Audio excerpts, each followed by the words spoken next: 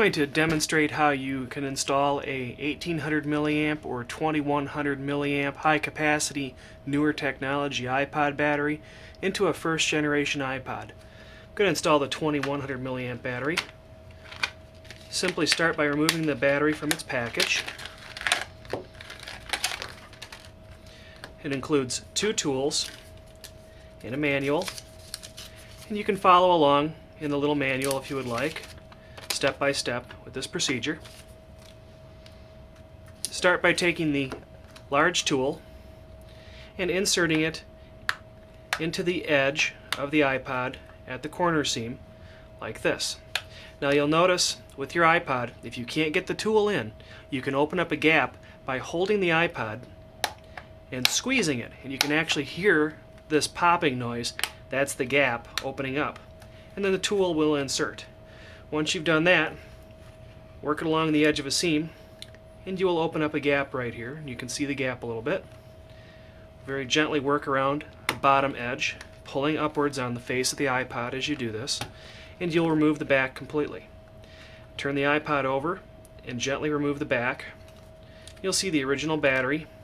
This is the connector for the hard drive. And the first thing you'll need to do is you'll need to separate the iPod battery from the hard drive, and it's attached by two adhesive strips. Now to remove those, sometimes it does take a little bit of force.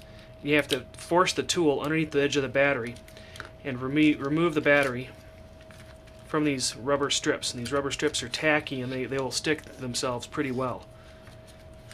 Take the iPod, hold it in your hand, and you'll see on the logic board connector for the battery. Simply pull very gently straight up, and then take your battery and reinsert the connector you just removed the exact same way. You'll notice on the iPod's battery there is a little tab that does go in. The battery will only fit one direction, and that's with the red wire up towards the end of the iPod. And then gently set the battery back centered. Press it back down on the rubber strips and they will glue themselves back on there as the iPod warms up. Tuck the wires in very gently in the corner so you do not pinch them.